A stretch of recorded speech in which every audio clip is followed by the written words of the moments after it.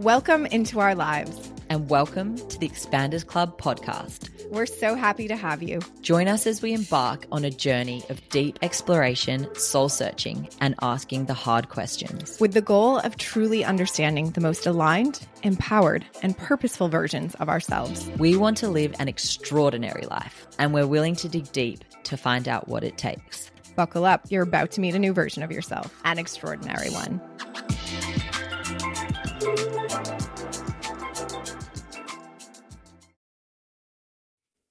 Hello, and welcome to the Expanders Club podcast. I'm Maddie. And I'm Brooke, and we are so grateful to have you guys on this journey with us of expansion, evolution, self-discovery for your benefit and ours. And today's guest was a really fun one and is really special. Lauren Bash, aka Lauren, which some of you may know her more familiarly on social media. She is a climate activist and optimist and an incredible storyteller. She does amazing skits. Her videos are just so entertaining, and she puts such a fun spin on getting her message out about climate activism.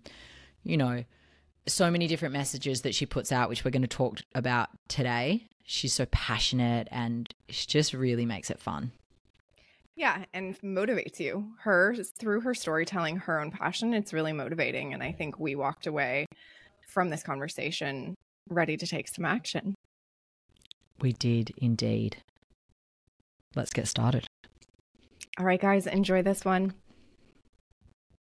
Lauren, it is so good to have you here. I'm so happy to be here. I was just thinking back to when we first met. Do you remember?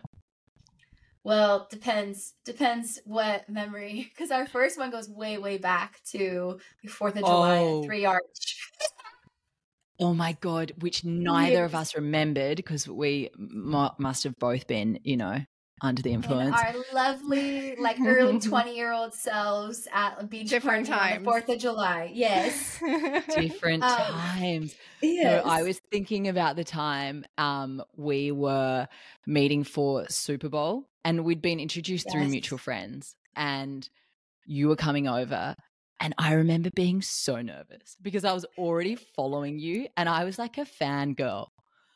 And then when you showed up, we both had brought the same healthy snacks. Yes. And I love we that. talked the entire way through the Super Bowl, only to stop to honor Rihanna, of course. Yes. And I was like, damn, this girl is so fucking cool, and we're going to be friends. Yes. And here we are, 2 years later, besties. Yeah. And the girl that you can just do everything with. Like, we swim, we run, we cook, we surf, we do Pilates together. You're just the all-round friend, and just bring so much light to so many people's life. And even the people that know you and the people who don't, because if you follow Lauren on social media, you will see the light that she brings and how entertaining and amazing she is, which if you're part of the sustainability community or the plant-based community or anyone, you will follow Lauren. Which, Lauren, tell us who you are. Well, first off, Mads, that's who you are in the friend group, or just in the world, is you're an immediate friend to everybody. So I feel like you even read your own bio there, girl. The only reason I go and do those things is because you're the ringleader who's we're surfing, we're swimming, we're going to Pilates. And I'm like, damn, I should go do that. But you are the hope ringleader, girl. to get to a place in life where the people we hang out with are a reflection of us, right? And hopefully it's in all the good ways.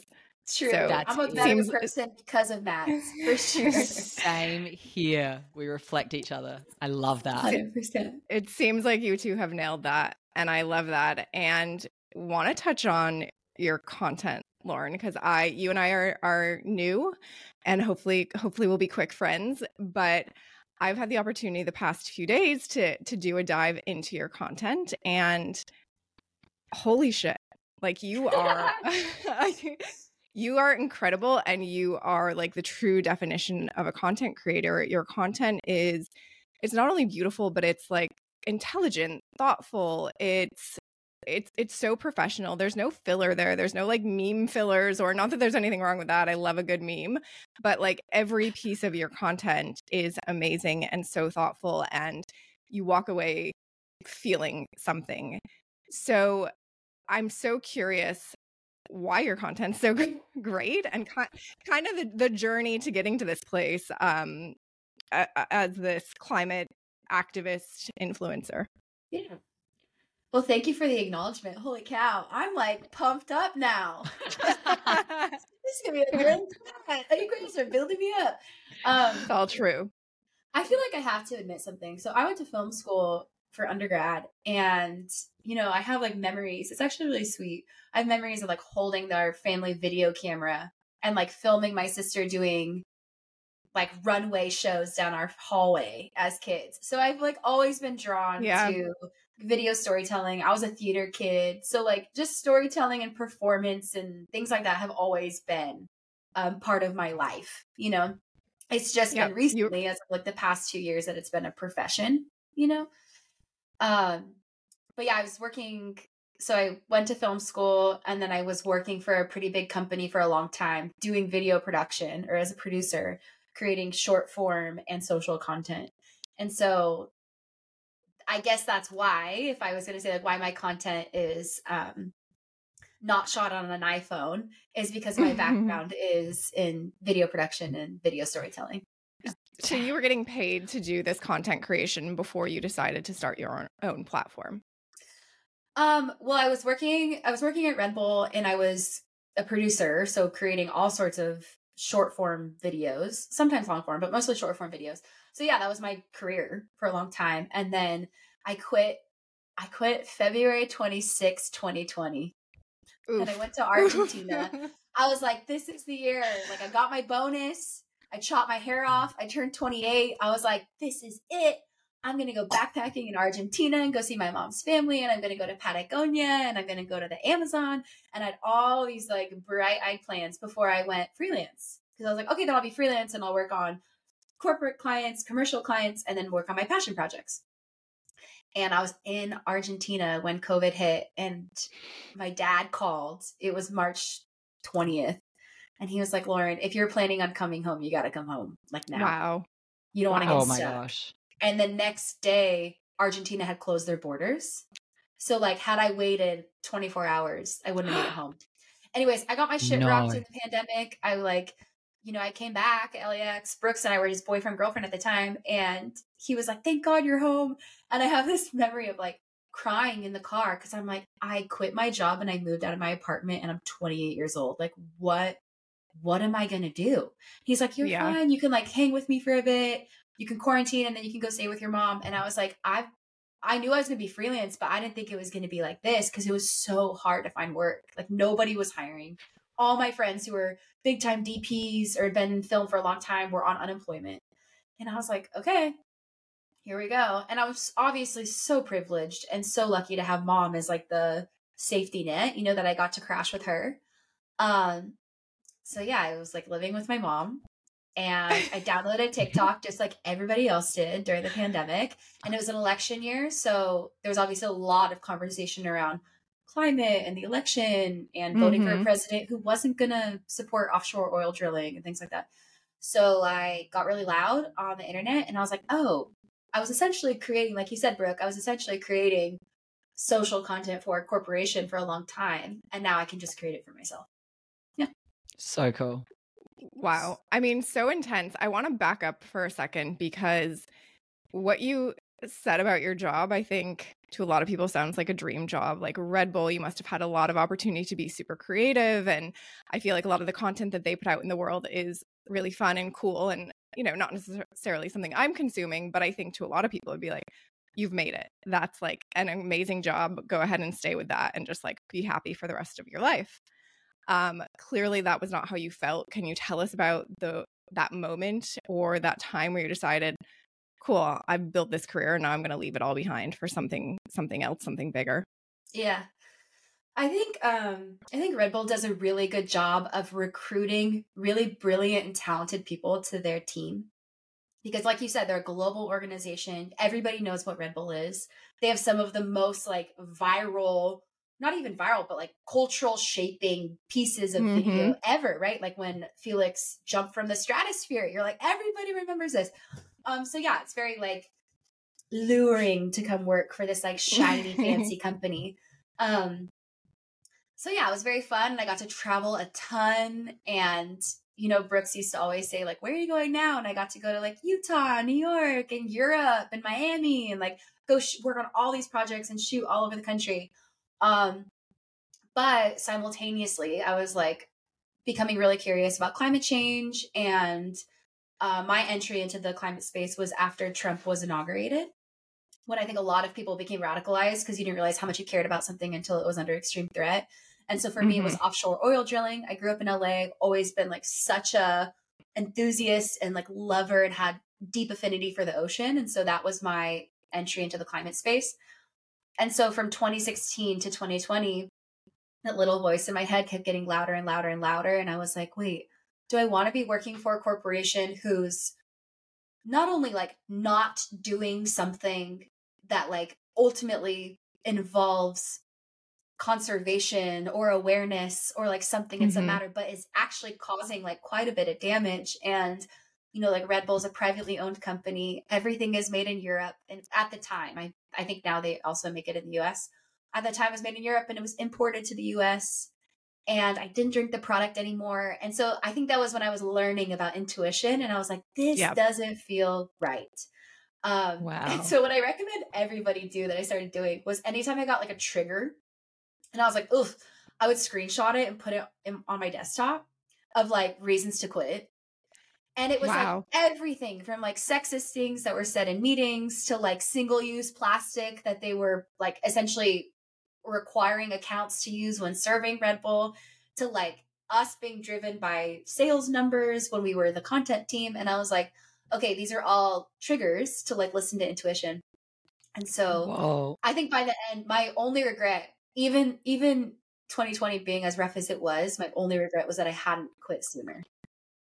Wow. Yeah. And I love that exercise, but at the same time, isn't it so funny how this voice in our head or our soul, whatever you want to call it, like knows the answer. And now it's like trying to find proof points to convince like what our logical mind that this is a good idea. Yet had you listened to that voice and been like, yep, that's right, peace out, you wouldn't have had to gather. I mean, it's such a great exercise because we all need that reinforcement, and it takes a lot of time and a lot of proof to like listen to that voice immediately. But just so interesting. Like you knew, but still let me collect all the information and like sit in this misery for a little bit. How miserable can I get? You know? Yes. Yeah.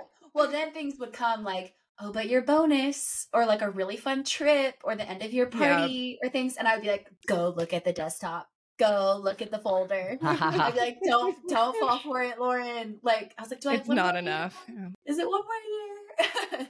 So it's 2020.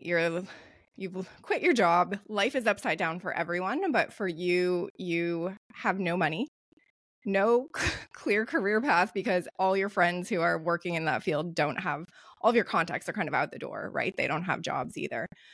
You take to TikTok. Were you thinking, hey, I'm going to make a career out of being an influencer and content creator, or were you just ready to share your voice and have some fun? What was the mindset? I think it was the latter. Like, I didn't think it was necessarily going to be something that was like something I could pursue as a full-time career. I always thought I was going to be producing.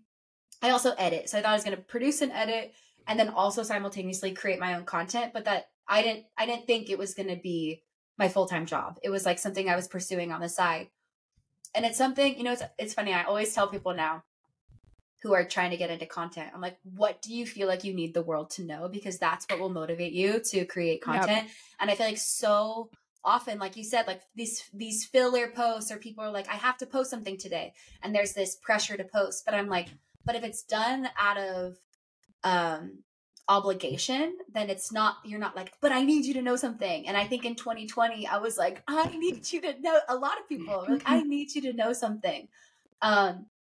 And so that was ultimately my motivation, was just like to inform and educate and inspire and engage people about climate change, and voting for a president who wasn't going to like roll back all of these different EPA restrictions and incentivize all of this drilling. And so that was my like guiding light, I guess. And then there came a time, so I was still like taking freelance clients. I was working for a like vegan meat company, doing some like consulting and helping them build their online audience in the US, and still taking like side gigs here and there, while also like working with brands and creating my own original content and stuff. But then there came a time when I saw it start to flip. This is late 2021. And I was like, oh, this is when it becomes a full-time job. Yep. Got it. Yep. And the same triggers I was feeling at Red Bull, when I was like, I'm not motivated by sales. It's never something that's going to like light me up. And ultimately, when you're working, my experience was when I was working in house somewhere, that was supposed to be the motivation. And I just wasn't inspired by it. And so again, those triggers of like, I don't want to be in these sales meetings. I'm not trying to. It's funny because you like influencers or content creators are essentially like online salespeople. But it became a point when it felt like pushy and about volume and all of these things, instead of just like naturally talking to a friend about something that I like and that I enjoy, and you can purchase it or not, you know? Yeah. Which just isn't how sales works. So anyways, there became a point when it started to flip, and I was like, okay, I think I can do this full time. And I also think that's, that was part of it too. What's the saying? Like you have to, or burn the boat, or like you have to throw your hat over the wall. You have to burn the boat. And I was like, I won't know until I do it. Yeah. You know? Yeah. And so quitting that job, I think, was like the side gigs and the freelance stuff. I was like, I can do this, but I won't know until I really try, you know?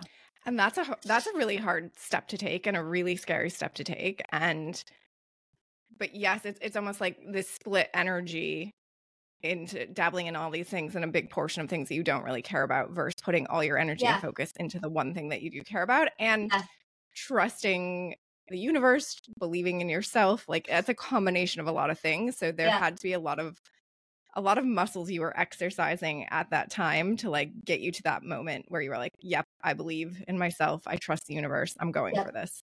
Yep.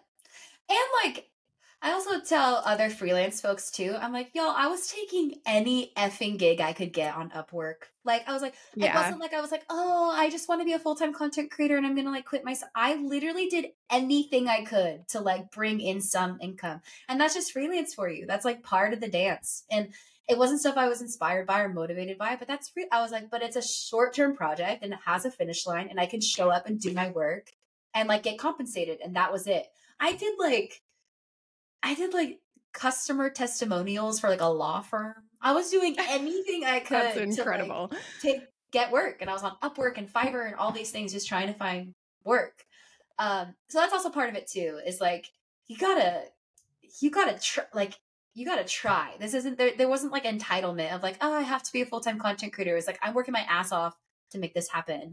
And then, like I said, something started to flip. I see that though, Lauren. So many people, I feel like, look at your life from the outside and they're like, oh my gosh, what a dream. She gets to work for these amazing brands. She gets to go to trips to Costa Rica. She gets paid to live this kind of dream life. And I know that, speaking to you, you are like, okay, yeah, but this is a job. Like I'm waking up every day and having to turn on and create, film, like get in front of the camera and show up and self-motivate. Like, how is that for you? Well, I feel like, to be completely honest, and I should say, like, if any of the partners I get to work with to create sponsored content for are listening to this, I'm very grateful for their work and their belief in me and the way that it's like an energy exchange, right? Where they're like, we believe in what you're creating when you're not paid.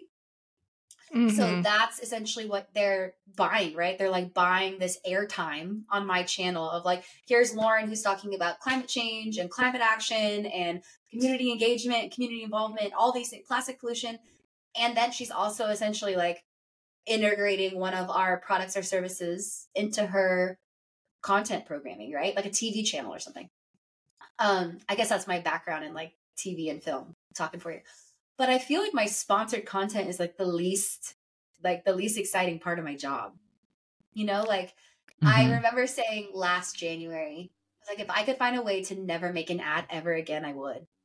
Like I'm Wow. so much more fulfilled and inspired and excited about what I'm saying when it's not ultimately like a deliverable for somebody else Yeah, that's like potentially contributing to like the sale of a product. I'm like, that's so lame. That like that goal of this is to like sell something. But if it's like to get someone to go join a community group or like to like go check out their local community composting or to like go register to vote, maybe because I'm like motivated by impact. Mm. totally. And if it's, and don't get me wrong, I work with so many amazing organizations too that are nonprofits or environmental orgs or like water conservation orgs, where there is like an impact driven outcome as well. Well, and I think that coming from a place of, a brand, owning a brand and being in that brand space for over a decade, something that I've always thought is interesting and curious your thoughts on this, like we brands can be a catalyst for change and a tool for change as well. And by exposing these brands that are better to people, it allows them to be able to participate and do something. You can shout at the top of your lungs about a certain topic, but for most people, if there's not an accessible solution, they're not able to make change. And I think that's what brands have an opportunity to do, is to give people access to making change. 100%. Yeah. And I think your job, I totally get what you're saying, but if you look at it holistically, like you need both, right? In order for you to have the time and space to create this content that you're so passionate about, you need the money to be able to support yourself and do that. And so I totally get that, but I think that your stuff comes across and feels so authentic, and you're showcasing brands that I know that you are very specific about, and it really is a gift to people to give them that access and that tool and that knowledge without them having to do a ton of research, because that's often kind of where the buck stops, is like, okay, I know I should do something, but like I don't have time to sit down and research what are the best tools to be able to do that. Well, I think And that's Lauren, you go. the like responsibility part of being a like mission driven or impact driven content creator on the internet. So you also have a responsibility, which just makes it difficult because there are influencers on the internet who don't have like an ounce of vetting process. They're like, I'm getting paid, this is my job, I'm gonna promote this product, and that's it. And it could be like tested on animals or made in a sweatshop or be like exported or imported from anywhere in the world, like covered in single-use plastic, harmful chemicals, whatever, and they're like doing their job. But the difference of like an ad you see on the TV versus like an ad of an influencer essentially endorsing something is there is an element of you saying like, I'm endorsing this. And if you have a community, they trust you and they respect you. And so I don't take that lightly. And I've made mistakes in the past where like I've said yes to campaigns that I shouldn't have. And even when I thought it was like the right thing, my community will like, put me in check very quickly. And it does make it tough because I would like love to say yes to everything, and it would make like supporting my work a lot easier if I could say yes to everything. But if I'm going to stand up here and say like I care about a future where like everyone has access to clean air, clean water, where we're treating our soil and our land with respect, like all these things, then that does put a like a vetting process on the brands that I partner with, and do they like check all these boxes essentially. I want to know those brands that you've said no to. Name them. No. Tell us more about that moral line and how you walk it and how it has served you or maybe been difficult. I feel like, okay, I think in the climate space, obviously there's a lot of conversation around systems change. And you just said it too, Brooke. Like, I know you're very passionate about regenerative agriculture and we talk about fixing the food system. And you're like, yes, we can all agree, right? We need a new food system. We need to steward our land well. And like, it's all interconnected, right? And so I think the more I learn about systems change, the more I'm like so aware that like these systems are rotten, and they serve and protect a very small group of people at the top who continue to make billions and take care of all their friends, right? Investors or shareholders, whoever, to protect them and their pensions and their like wealth, while a lot of people at the bottom are like getting really sick from it getting really sick, or like will live in poverty, right? And so the more then it's all interconnected. And so I think, I guess with age and maturity, or perhaps just like learning more and more, and like these systems are rotten and they're broken, and they protect some while like really put others at disadvantage.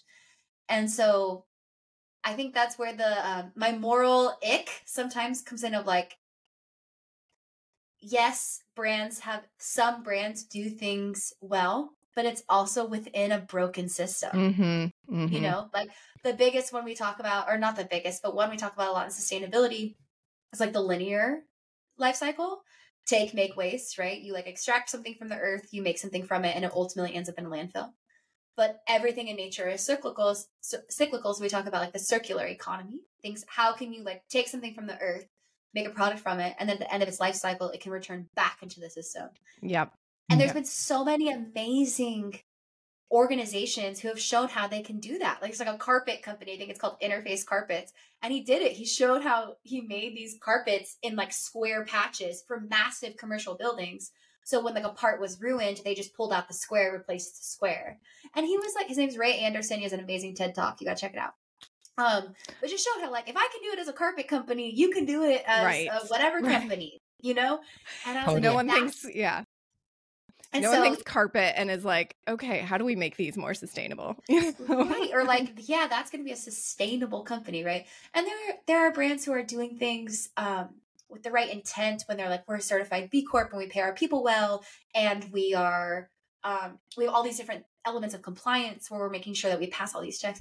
But I'm like, but the fact that you have to jump through every single hoop to do something right, when like this is like the biggest indicator is you don't say something is not organic in the grocery store, or that it's not tested, that it's tested on animals, right? Like you have to qualify for those badges or those certifications if they are, right? Or women owned, right? I'm like, it just shows you how the system is broken, that you don't have to indicate those things on a package or on an item if it's not.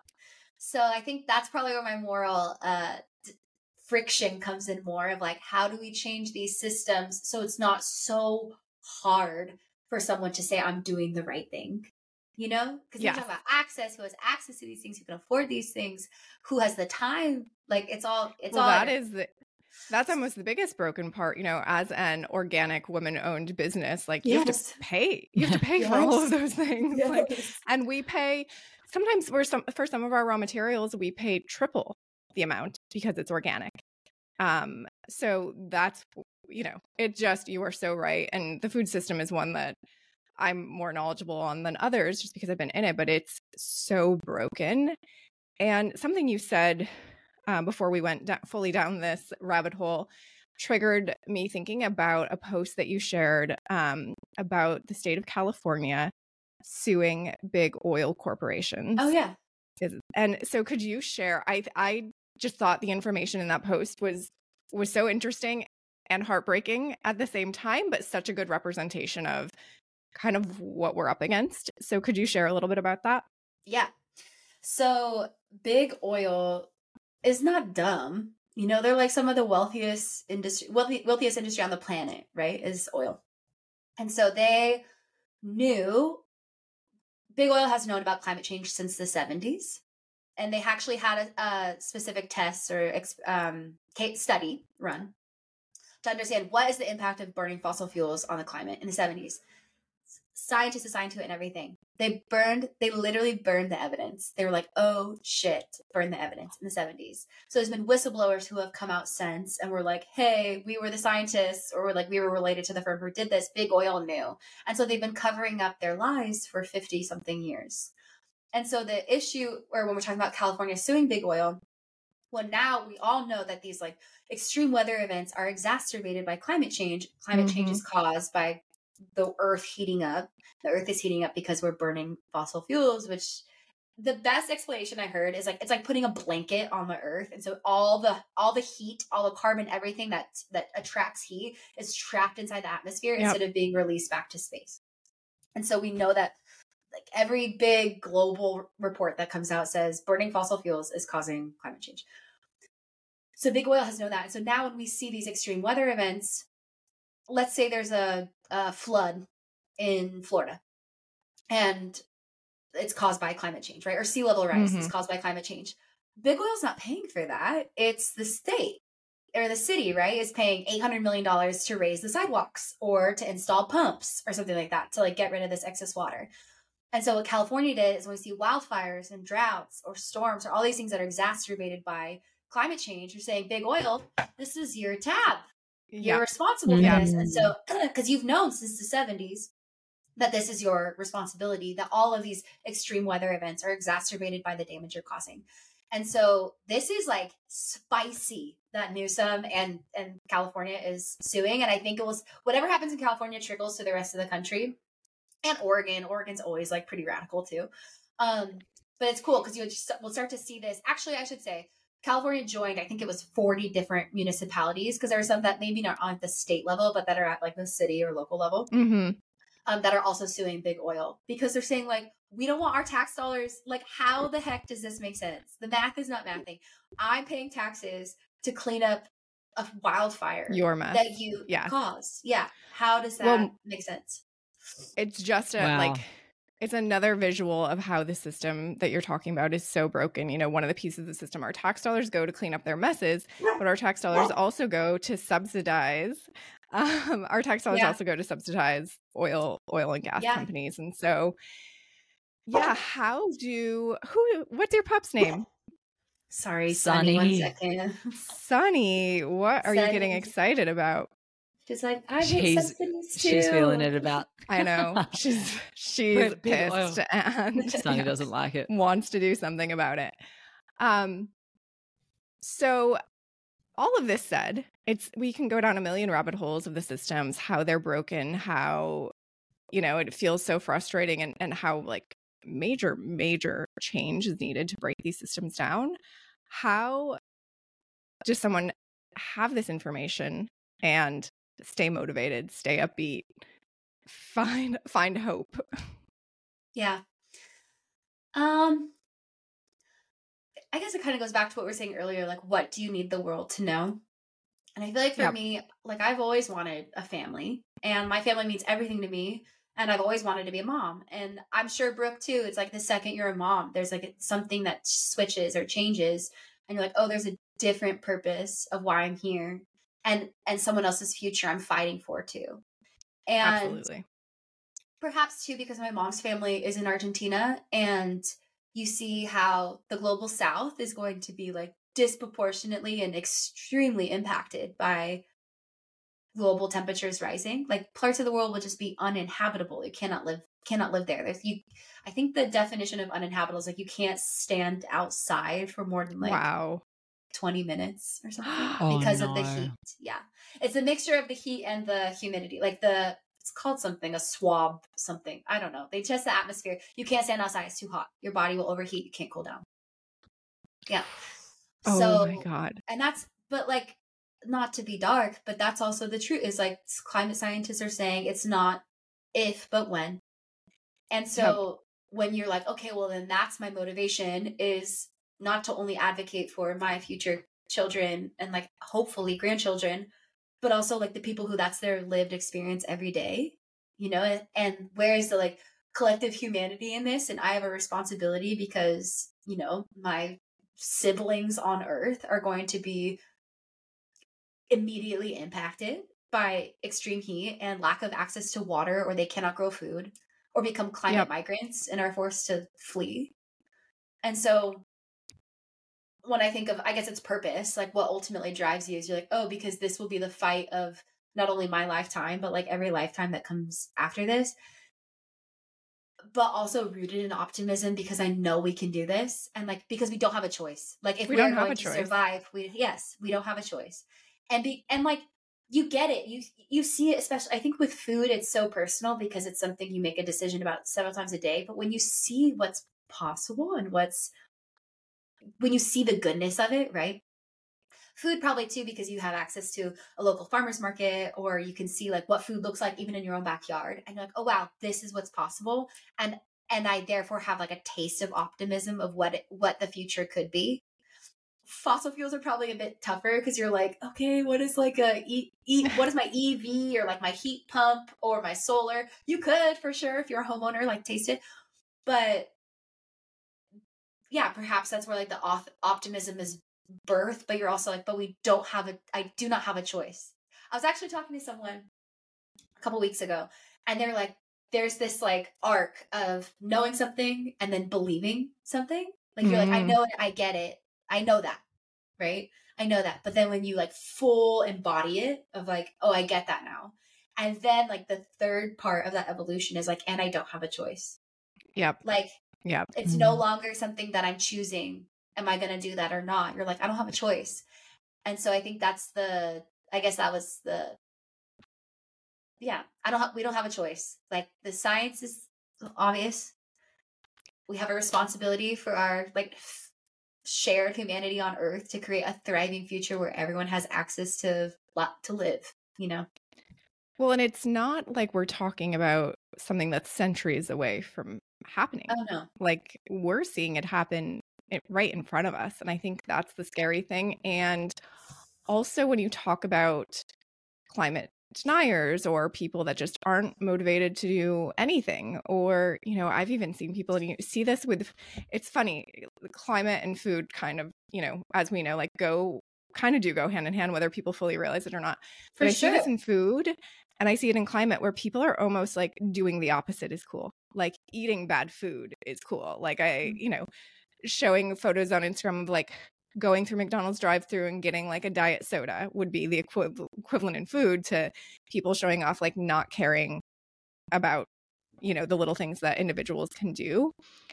Why can't we get out of our own way? We can't. Okay, we need to help ourselves. That's a leap because we can't even get out of our own way. Why do you think that is? Okay, so we talk about like the system being rotten and broken.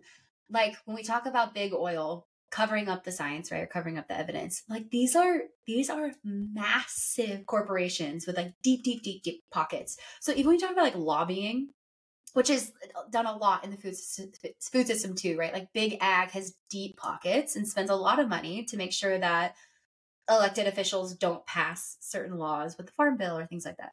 And it's the same with oil and gas, right? Like the amount of millions of dollars that oil and gas spends on lobbying every year. And I've seen them, y'all. Like I've been in Sacramento, I've been in DC, and you see these suits, like these guys walking out of these meetings, unlimited funds, right? And say like, what essentially, like, what would it take? Name your price. What would it take to make sure that this isn't passed? It's wild. It's wild. And so I think the force here, like the enemy, is like very clear. And I think it's really easy, actually, to what you said about like us as individuals. I think it's really easy, especially when we're early in our climate journey, to like point the finger at each other. Shame on you for not caring. Shame on you for not trying harder. Shame on you for drinking out of plastic or not buying organic or whatever, blah, blah, blah. And I have this joke now that like every time you shame someone for their carbon footprint, Jamie Dimon makes $1 million. And Jamie Dimon is the CEO of Chase Bank, and he's invested like $484 billion in fossil fuels since the Paris Agreement. Man. And so you're like, oh no, babe, it's not me or you and our plastic straws. Like there are very few people to be held accountable here. And our energy of like criticizing one another for our footprint, our plastic and our diet and our this is like so ineffective. You know, and I think that was my intention last year with making content like so inviting. Like it doesn't matter if you're brand new to this and you want to learn more. It doesn't matter if you're an expert. Like we need everybody part of this movement. And it's not going to happen if you feel like you have to be this perfect environmentalist or a vegan or drive an EV or walk or not have a car or whatever. Like that's so not it, you know? And so it's really dangerous when we start like pointing the finger at one another of like, you should care more and you should do this. And it's like, it's not it. Like I acknowledge you exactly where you're at. I challenge you to play a bigger game. I feel like in LA, this is my observation. And I actually have like a pretty spicy skit coming out soon about like the air one night. Ooh. This is I'm excited. Okay, I'll tell you. So, oh my God, yes. This is my issue. In LA, in Venice, you have people who like buy organic and they don't drink out of plastic, or now they don't drink out of plastic because they understand there's microplastics in it and they don't want to harm their health, but their activism stops with them, right? I eat organic and I do this because it's good for me and it's good for the planet. And I'm like, if your activism stops with you, it's too small, or it's not activism. Like, you're only looking out for yourself. And if you have the access and privilege to afford an $18 smoothie at Erewhon, you have the access and an opportunity to advocate for a localized and just food system. And there are so many amazing orgs in LA, in the greater LA area, who are creating food access and food justice, and who are trying to create more opportunities for everyone to have access to fresh, healthy food instead of those who can afford an $18 smoothie at Erewhon. And so Erewhon is beautiful and it's amazing, and they're really good at creating access to healthy and organic food for those who can afford it.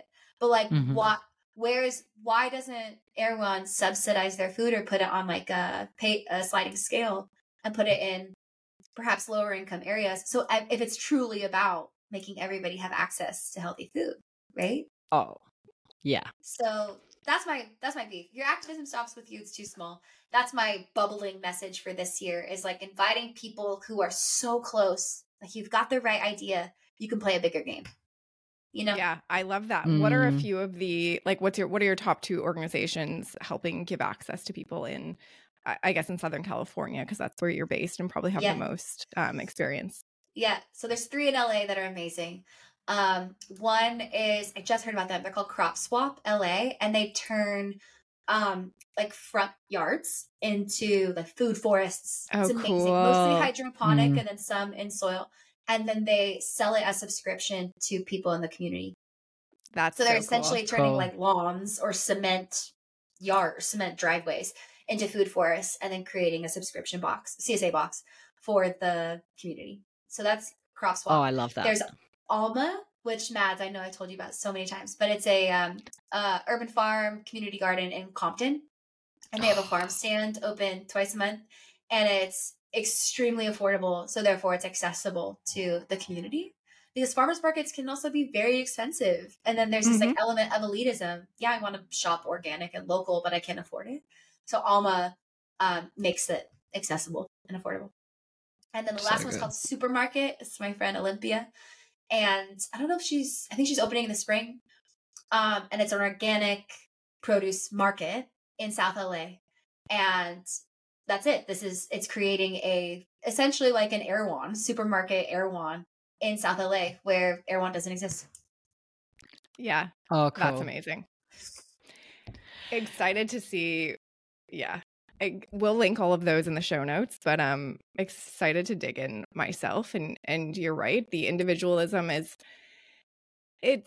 the first necessary step, right? Like, I want to do my part. Maybe then asking yourself, well, why do you want to do your part, right? Is it because you care? Is it because you want to post on Instagram? You're using the sustainable brand, or you're doing this or not doing that? Is it to just let go of guilt? And all of those things are fine. That's a great starting point. But like, the time is now to do something bigger, and have a bigger impact. Yeah. And I love that message. Yeah. And you giving those examples, Lauren, of those local ways in LA that we can shop, that we can get involved, who we can support. That's just so helpful, because I find it so overwhelming when we speak about like the bigger oil companies. It's like, I don't even know what to do. I don't even know where to start. And it's just like, at least like going a little bit beyond my like day-to-day of just doing my standard buying organic, etc. Like stepping up and going in, volunteering on the weekend, gardening and planting vegetables for the local community and planting plants, just like all of these things. Like in downtown on like, I think a Friday morning, they have these markets on that they sell all of the produce that would have gone to waste, and it's significantly cheaper. You can get big boxes of mangoes, like 20 mangoes for $20, and you can get like all of these bananas that are like, they're imperfect produce essentially that didn't make it to the grocery store shelves, and you can go and buy it in bulk for cheap. And it's like, okay, what are other ways that we can just help like food waste, etc. And make things more accessible. I love that, Maddie. I didn't know that, but that's an interesting example too of the solutions being inside of a broken system, like who that needs access to food has the availability to go to a Friday morning market downtown. Well, it's like at 5 a.m. Yeah. Well, yeah, I mean, it's all interesting. And I have like something that I'm guilty of that I need to admit to Lauren. And, you know, it's No something guilt I've here. heard. No guilt. No something shame. that I've heard I've heard Safe some of your space. content around, and, you know, maybe you have some advice for me here. But pre-child, pre-baby, I was very thoughtful with my shopping. You know, pretty much did all my food shopping at the farmer's market. If I was going to buy something from a brand, I would go directly to that brand and buy it. And I am really sad to admit, probably about 3 weeks into having a baby, I gave in to Amazon. Yeah. And Amazon is like kind of my number one search engine for things now. And I like guilt myself around it every time, but it's so easy and I need the stuff immediately. And, you know, there's all the stories we can tell. What conversations are you having with your community around something like that? I think this goes back to what we were saying earlier about shame. Like, I'm never gonna shame you, especially a mom. Like, I've never been a mom. How would I know? Like, I'm never gonna shame anybody for using Amazon. We still have a Prime account. And like Yeah. this goes back to these like gargantuan rotten systems and like who is the villain here? Like, if I used to be able to go find a cord or a battery for my camera at like a local Sammy's camera shop in LA, then I would go do that. But like, because of these massive systems that continue to prioritize profit over people and small business and like the local community where we're looking out for each other, right? Then then it's going to be an Amazon to like go get a new battery for my camera. Or like, I was trying to make fermented veggies the other day, and you know how you have to have like a glass weight on to keep it in the brine. Nowhere, couldn't find Rainbow Acres, can't find it.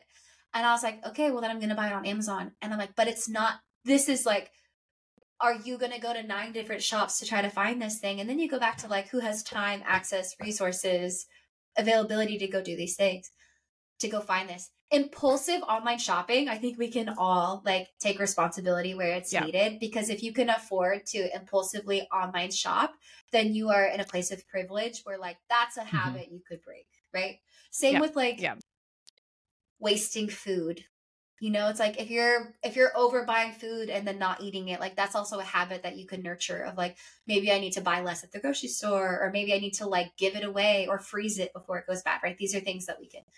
But like, if I'm a mom, then I need but my older sister just had a baby too, and she's on Amazon all the time. And I'm like, yeah, I'm never going to shame you. I know. These are like the results of a broken system where this stuff it's meant to be like extremely easy and convenient.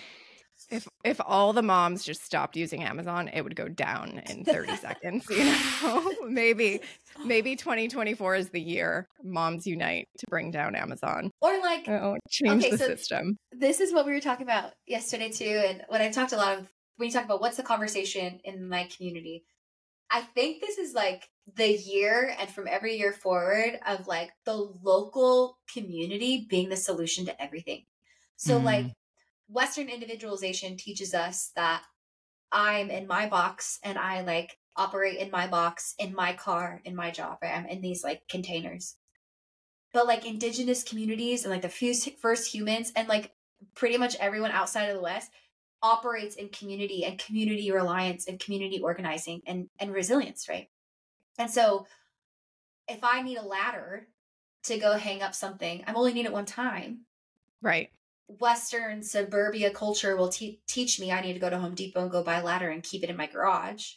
But like every other culture outside of Western mindset will teach us like, no, somebody's got a ladder in the community, just go borrow it and then bring it back. You only need one time, right? I love that. Dude, I love bringing more attention to that idea. And what area of life is it not useful in? You know, becoming a mother really shone a light on that for me, of how secluded we are, in general, but definitely during that time, those early times for me, our family's on the opposite coast.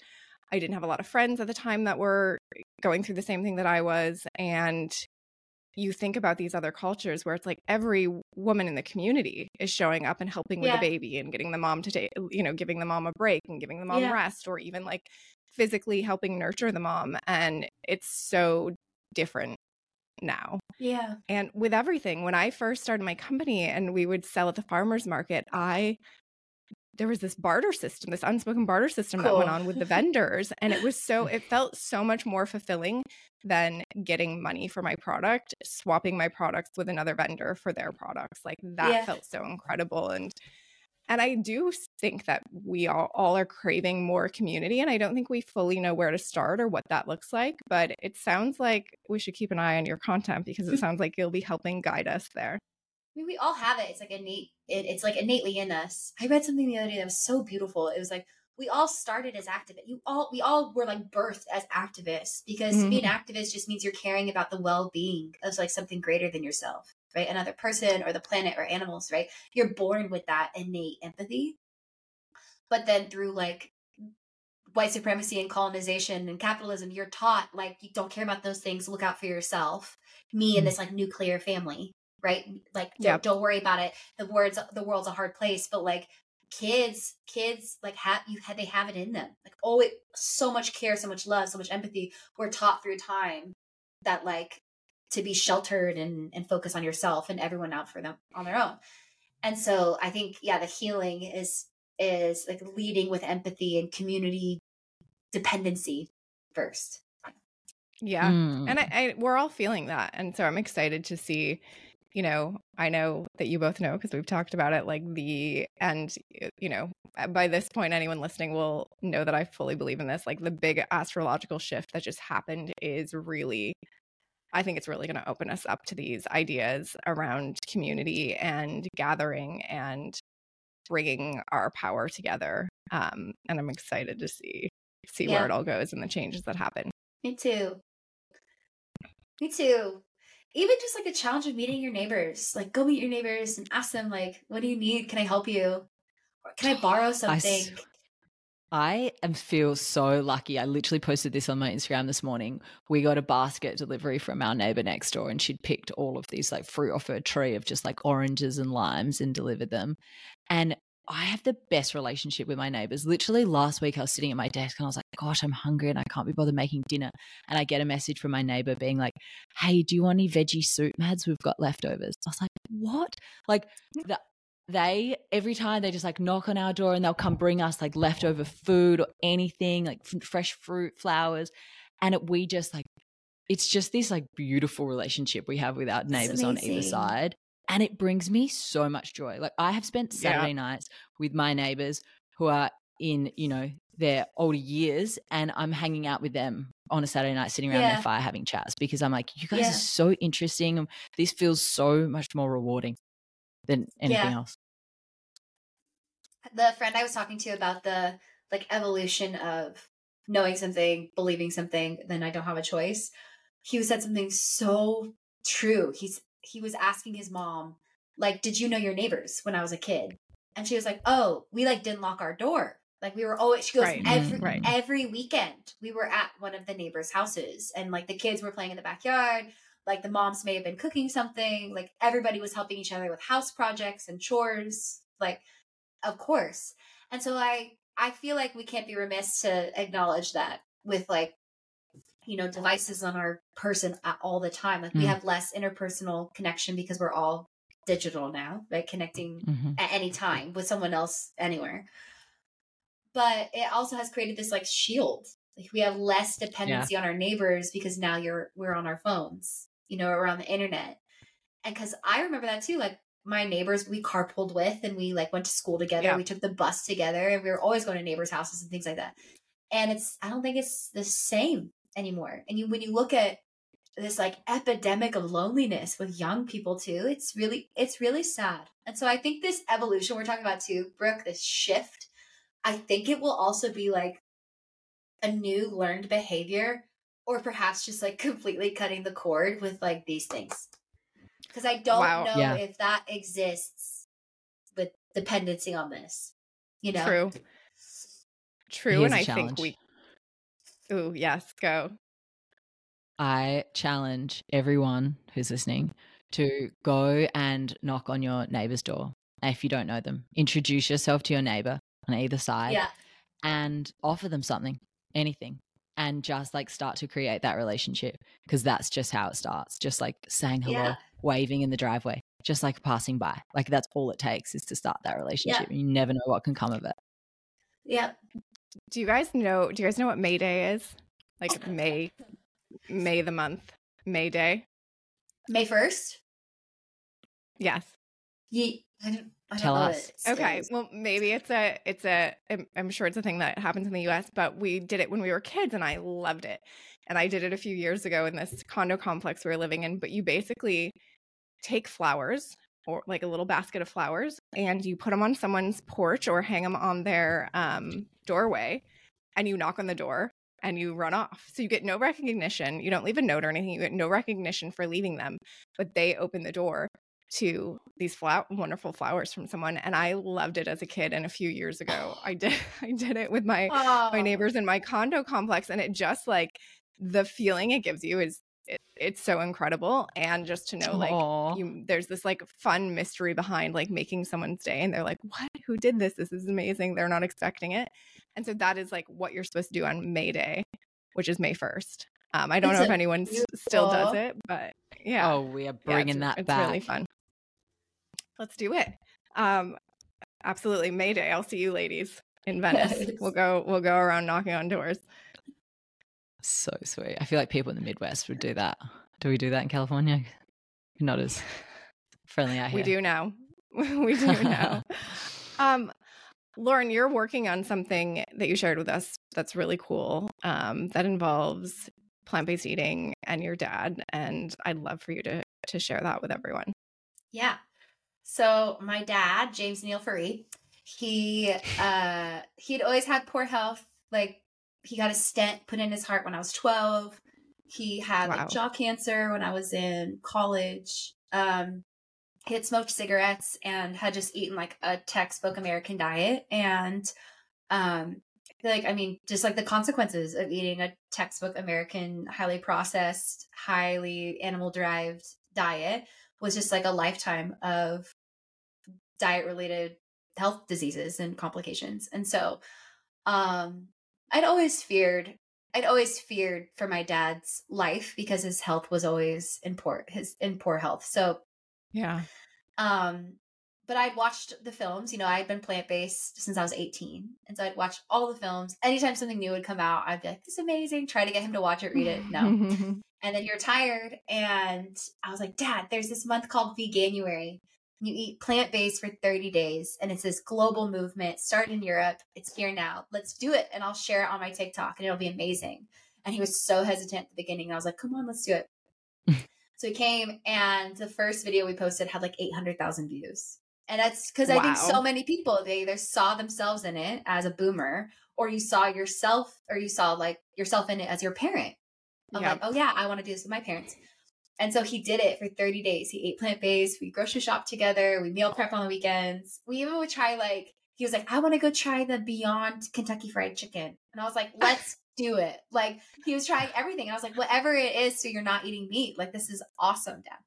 And I know a lot of people have a lot to say about the like vegan proteins and stuff, but if you're eating like a very meat heavy diet and you're trying to transition, like these are wonderful entry point products to get people to eat less meat. And like cholesterol only comes from animal derived food. And the fact that he was still eating these. Anyways, he went plant-based for 30 days. He lowered his blood pressure 50 points and he had his blood work done to reduce. So he had his blood pressure medicine reduced in half and was getting blood work done to see if they could take him off the cholesterol meds. And he saw it. He saw how food could be so healing and could help him wean off these meds that he had been on for a long time.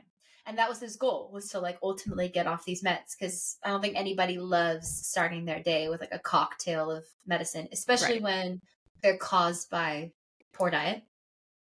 And so anyways, I shared all these videos on the internet. Everybody loved Dad. They called him like TikTok rock star, TikTok's favorite dad. It was so awesome. And one of the things Dad had been experiencing in his poor health was chest pains. And it was during the pandemic too, so we couldn't go with him to his appointments. And I think like a culmination of lots of things, but he had never had an ultrasound done on his chest.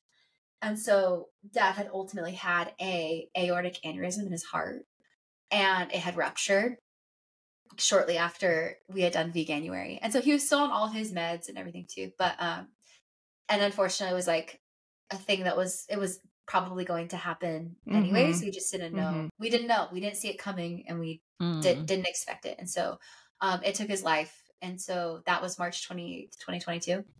Yeah. And so sorry. It's okay. I mean, I'm actually like in an okay place with it right now. I have good days, bad days. Wow.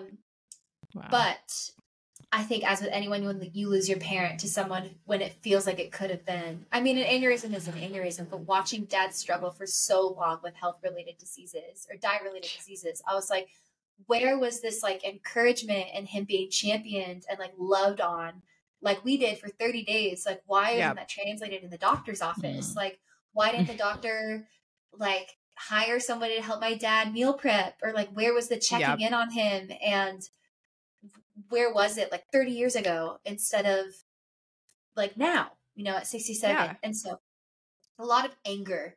I think grief makes you feel everything, but a lot of anger at the beginning. And anyways, I reached a point where I was sitting on all this footage. I have all these short form videos of my dad.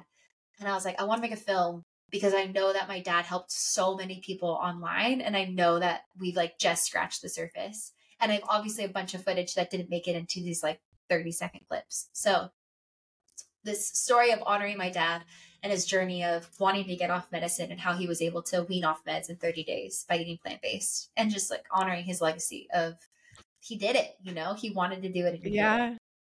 Yeah. That's so beautiful. And you're right to be like, it's understandable to be upset. And I had a similar feeling in my own health journey, which luckily was in my 20s and I was able to figure out. But it's like, why aren't these conversations being had in the doctor's office? Right. Why, you know, maybe it's not their responsibility to help us carry them out, but maybe it is. But why isn't there more of a conversation or, hey, I want you to try doing this with your diet for 30 days. And if that doesn't work, we will look at what meds we want to put you on. Right. The conversation and empowering people. I've always, and Maddie and I have talked about this a ton, and it's been a big motivator for me personally, is like the lack of understanding people have in how impactful eating is and how the food they put in their mouth is literally one of the most important decisions, if not the most important decision that they make every day. And we are just so disconnected from that. And it feels like so much work. And, you know, people are so reluctant to give up these things that they love so much, like the sodas and the burgers and because they just love them. But it's like, but don't you love your life? Don't you know, don't fully. And I think people just don't fully understand that. And I'm sure it parallels a lot of the things you see in the climate conversations, is like, it's this, like, when you have the information, it's like, you want to shake people. And it's like, but wait, like, how do you not understand that you have to do this? Like you need to make these changes, and how much better life is on the other side. Bingo. Yeah. What's possible, for sure. Yeah. It's so good just sharing this, Lauren, because I mean, at 25 years old, I got told I had high cholesterol. Literally, my doctor was like, this is alarmingly high for a 25-year-old. And she was like, I think you've just like, we might have to put you on medication. And I was like, there is no way I'm going on cholesterol medication at 25 years old. And I took my health into my own hands. And that, like, shortly after, I had moved to LA, and also when I was getting into the food and beverage industry and working with Brooke, and I started to learn so much about food, what's truly in our food, how processed it can be, etc. I went plant-based during this time, and I went back to get tested a year later, and they were like, oh, yeah, your cholesterol's fine at normal levels. And amazing. Like, there you go. And similar story with my mum. I told her to watch What the Health or one of those documentaries at the time, because she was like, why are you going plant-based, Maddie? You won't be able to get your protein. And she watched it and afterwards literally calls me straight away and she's like, Richard and I are going plant-based. And that was 7 years ago. And Mum has cut her cholesterol medicine back significantly since going plant-based as well. It's amazing. And so that message, it's like, what can you do? What are you capable of? Yeah. With food, transforming your food.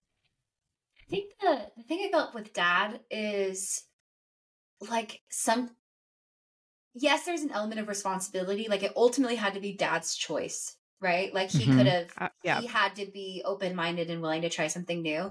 And for Dad, it was all about cost. Like he had a lot of fears around this being expensive.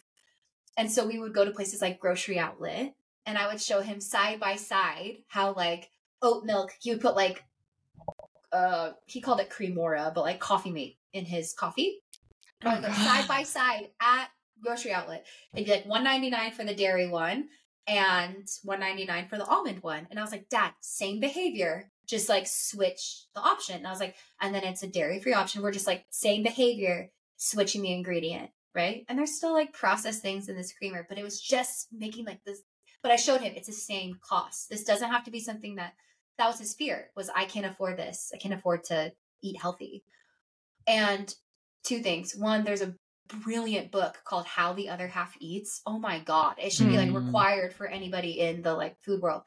And this researcher went and studied 4 different families who all lived within like 10 miles of each other in the Bay Area. And the wealthiest family was like a tech family. And the poorest family was living below the poverty line. And the mom, I think, was on disability and had two kids. And it just showed you like how within 10-mile radius, how do moms make the purchasing decisions in the home, given their income? Like what can they afford to feed their families?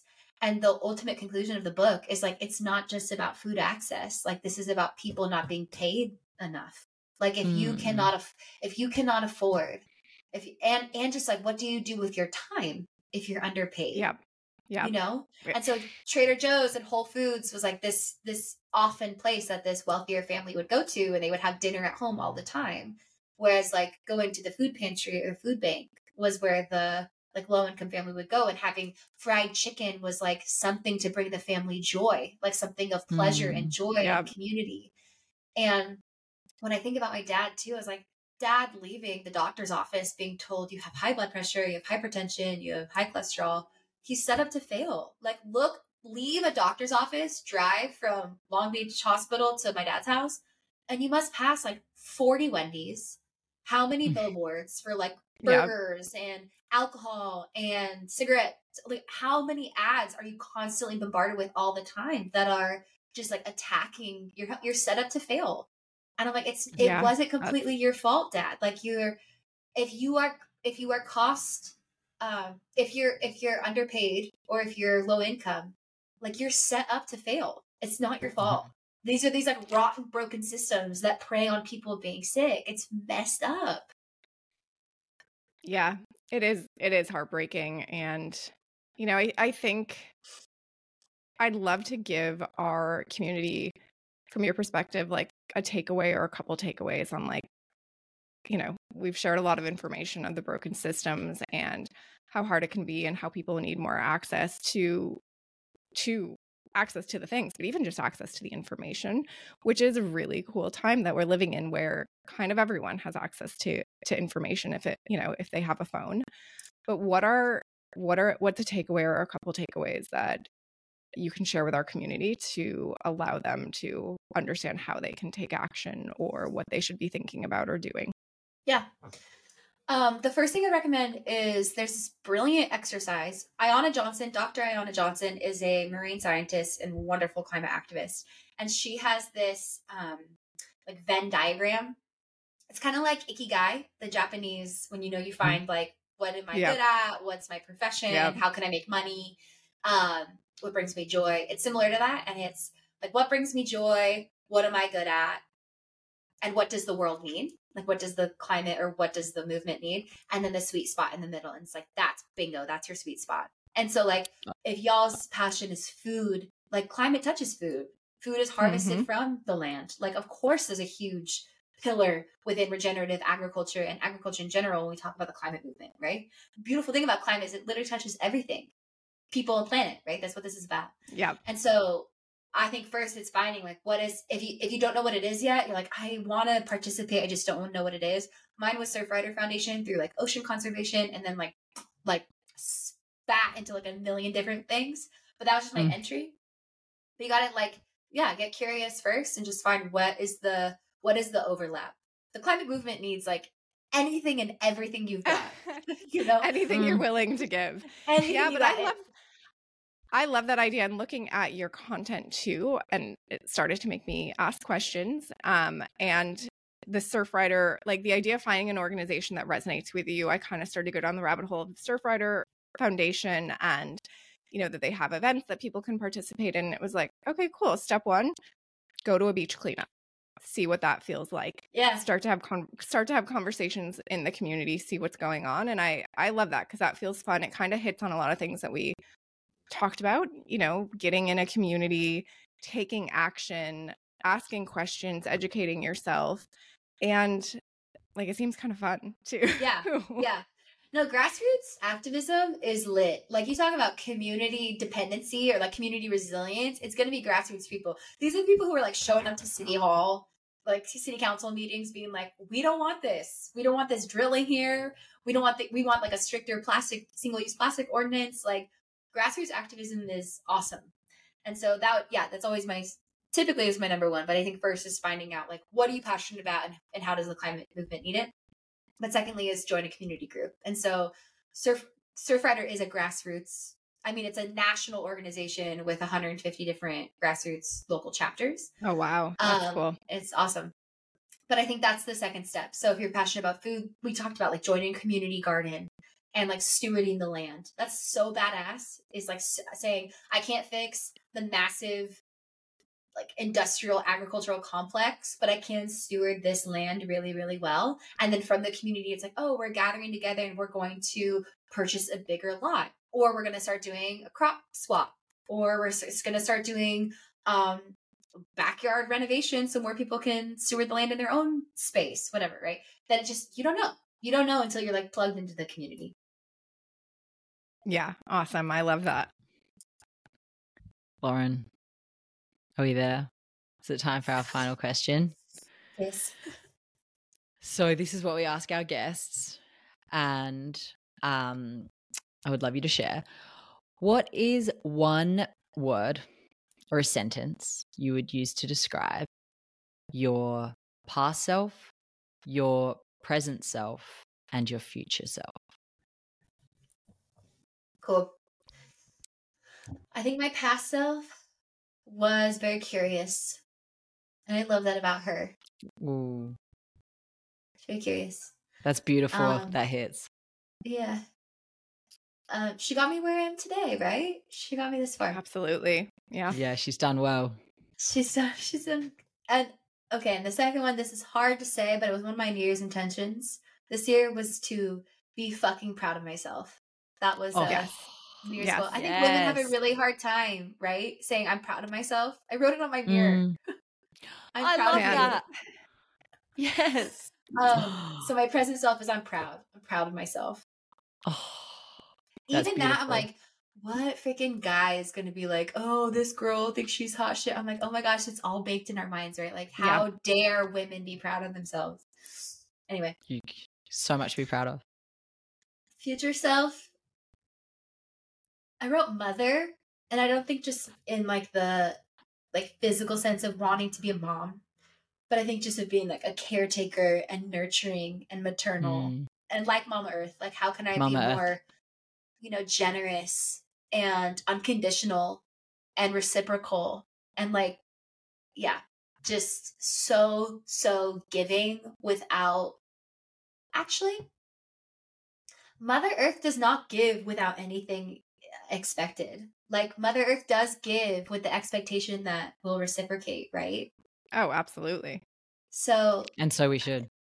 Yeah, and I think my mom too is like such a caretaker and so giving. And she doesn't give with anything in expectation, but maybe because there is this like reciprocal loving relationship, we're always like giving in return. It feels good to love and give back to her because of how everything she gives us. So, I mean, I just want to be my mom someday. Oh, she's Wow, amazing. I hope my daughter says that someday. She You know, will, that's the bro. goal. Me That's too.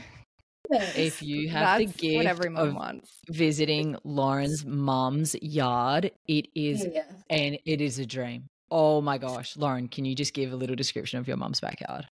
Whenever I tell people about before they come to mom's, I'm like, just embrace the chaos. Like it is it literally feels like something in like a storybook. She's got this like blue, it's so colorful. She's like a mural as soon as you enter, like me and my sisters. There's like tropical wallpaper and like green walls, and it's so colorful and vibrant and just like an artist, gardener, beekeeper, like cook, chef, love, like house of love. You know, it's just like Wow. oozing. It's oozing love. Yes. And her backyard is like a proper regenerative urban farm. So nothing is in like rows or crops. It is like growing on top of each other, and it's wild, and there's bees and bunnies and turtles, and it's mayhem, but it's Banana trees. It's earth. Banana trees and berries and kale and Okay, now tree. I want to be your mom too. I know. Oh, I've always it's told her, I'm abundant. like, I feel like when I cross to the other side, she's gonna be the one who's greeting me, and she would like, I'm gonna be like, oh, you were an angel this whole time, like, Oh, for sure. She's like out of this world. I have fears. Like it always comes up around the holidays. I'm like, we're not going to amount to be half the woman you are. Like, what do we do?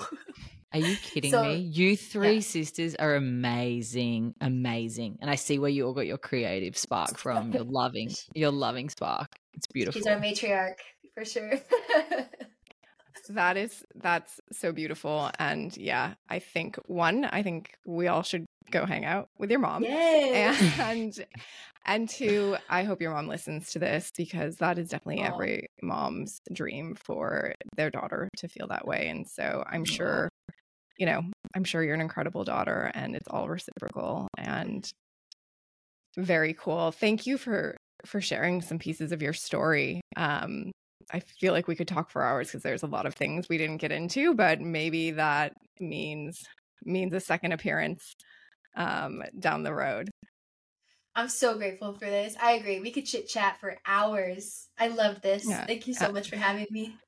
Absolutely. Aw. Lauren, could you share where people can find you? Yes, I'm on Instagram and TikTok and like a wannabe YouTuber, but I go by Relauren, RELAUREN. And like, warning, once you start following, you're gonna like set aside an hour to just hang out and go down the rabbit hole of Lauren's content, because it's so fun and informative and just inspiring in so many ways. And you are such a, when you said that you're a theater kid, I was like, absolutely. You are living so well. You are living the theater kid dream. Like, I hope Yeah. the little girl inside you is just like, hell yes, we're doing it. Oh yeah. She's I'll born take it from for the top. it. One more time. I'll take it from the top. But y'all, it's like so embarrassing, because it's literally me alone in my house with my little camera. And I'm like, okay, one more take. Let's try that So again. good. I'm like, I can see it. I can go watch it for hours. It is my most watched Instagram by far. So hype good. woman. This is what I'm saying, Mads. You're everybody's hype woman. Girl, Well, you deserve it. love it. Thank you again, Lauren. If you enjoyed this episode, if you got something out of it, please rate and review, and definitely share this with a friend. That's like the perfect first step to creating a community around these conversations. Start the conversation with the people closest to you. I think this could be a really fun way to do that. So thank you all for being here with us, and thank you again, Lauren. It was a pleasure. Thank you. Thank you, Lauren. Thank you so much, Lauren. That was an incredible conversation. We went a lot of places and felt, I know Maddie and I both walked away feeling really inspired. You can follow Lauren on Instagram and TikTok at Relauren for more inspiration and for some really great storytelling. join us on Instagram and TikTok. We don't know what we're doing on TikTok, so maybe just hang out on Instagram at Expanders Club. And of course, follow us, rate us, review us on your listening platform of choice, including YouTube. And if you found this episode interesting, please share with a friend. Thank you, guys. We loved that episode. Lauren, you're inspirational. And actually, we have signed up to a beach cleanup by Surfrider on February Sunday, the 25th. Woohoo. If you're in LA, I think they're meeting down at Manhattan Beach. So you guys come join us. We're going to get a gang together and clean up the beach, especially after all these storms. Yeah, we'll put the link in the show notes, but the foundation is Surfrider. You have to sign up through them. We'll be there, and we would love to see your faces and clean up some trash. Do what we do best. Thanks, right. everyone. Thanks, guys. See you soon. Bye.